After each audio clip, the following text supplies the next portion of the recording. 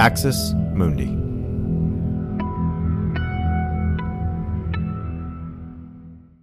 You're listening to an Irreverent podcast. Visit irreverent.fm for more content from our amazing lineup of creators.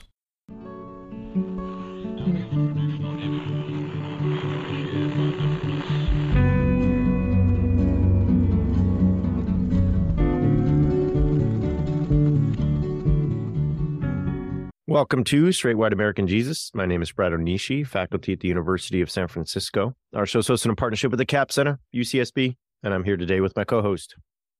I'm Dan Miller, professor of religion and social thought at Landmark College. Good to see you, Brad, back from Denver. I think we're still sort of buzzing around about the event, but it's also nice to be back to sort of our regular routine a little bit. I want to tell you two things that happened on the way home from Denver. So Denver was amazing. We've talked about it. I know some of you are like, please stop talking about Denver. It's over now. Okay. No more advertisements. No more talking about it. So that's totally fair. So the event was great. Denver was great. We all had great times. However, Dan, on the way to the home at the airport, I was very proud of myself. I had like packed snacks and my water bottle, and I felt like I had remembered all the details and was ready for my flight. And I was tired, but, feeling pretty good.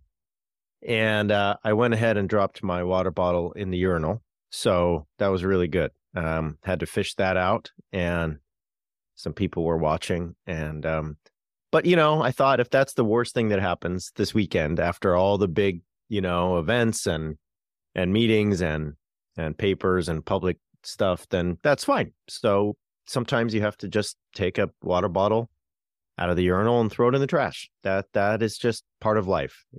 I've told my 1-year-old that it's a lesson that we all have to learn sometimes, I guess. And then I got home and was like, left my microphone and recorder at my hotel room.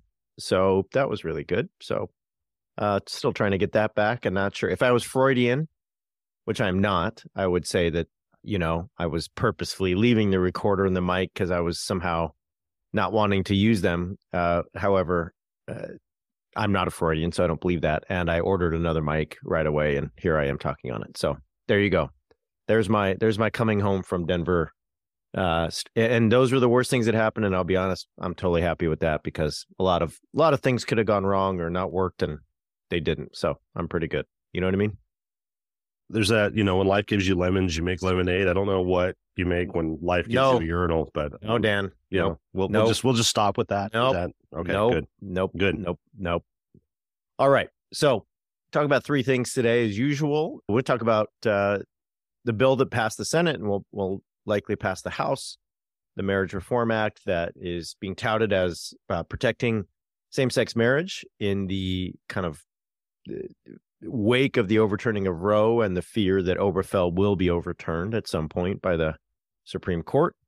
Talk about the Oath Keepers' seditious conspiracy conviction and what that means and the significance of that going forward. And then go out to Arizona and talk about a couple of counties that are just refusing to certify election results, and see if that matters and what's going on there. So that's what we want to talk about today. We may mention Kanye had quite a day yesterday, and we might get into that a little bit. I'm sure some of you are waking up to that news if you're like my wife and not on Twitter, and you kind of do you do the news in the morning the day after. You may be waking up to some news that Kanye was on Alex Jones and said a lot of things that you didn't think that he could shock you, but he still does. So anyway, we may get into that too. All right, Dan, let's talk about marriage. As you told me before we started recording, marriage comes first because it's the foundation of the family. And that was a joke, because we've all listened to way too much James Dobson in our lives. What's going on with this new bill? Does it protect same-sex marriage? What is good? What is bad? Yeah, so it does two things, right? It's a bipartisan Senate bill, right? And as you said, Biden was going to sign it, but I believe it has 61 votes. So it would be filibuster-proof majority, which means that there were some GOP folks who signed on to it. It was crafted by a bipartisan committee. Protecting both same-sex marriage and interracial marriage. That's the piece that doesn't get quite as much attention, but it's worth noting that we're in 2022 and there was still a need to have federal legislation, codifying the legality of interracial marriage. So here's what it does.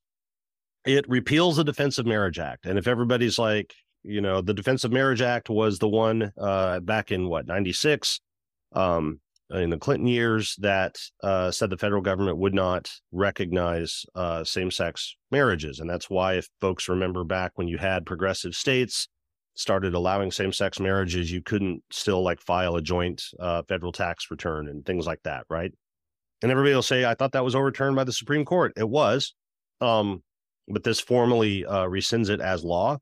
It requires states to recognize same-sex marriages that are validly performed in another state. And again, if folks remember before the SCOTUS decision, if you had somebody who said, hey, let's go to Massachusetts and get married, and we live in Texas, they would go back to Texas, and Texas wouldn't recognize that marriage as valid. So it requires that.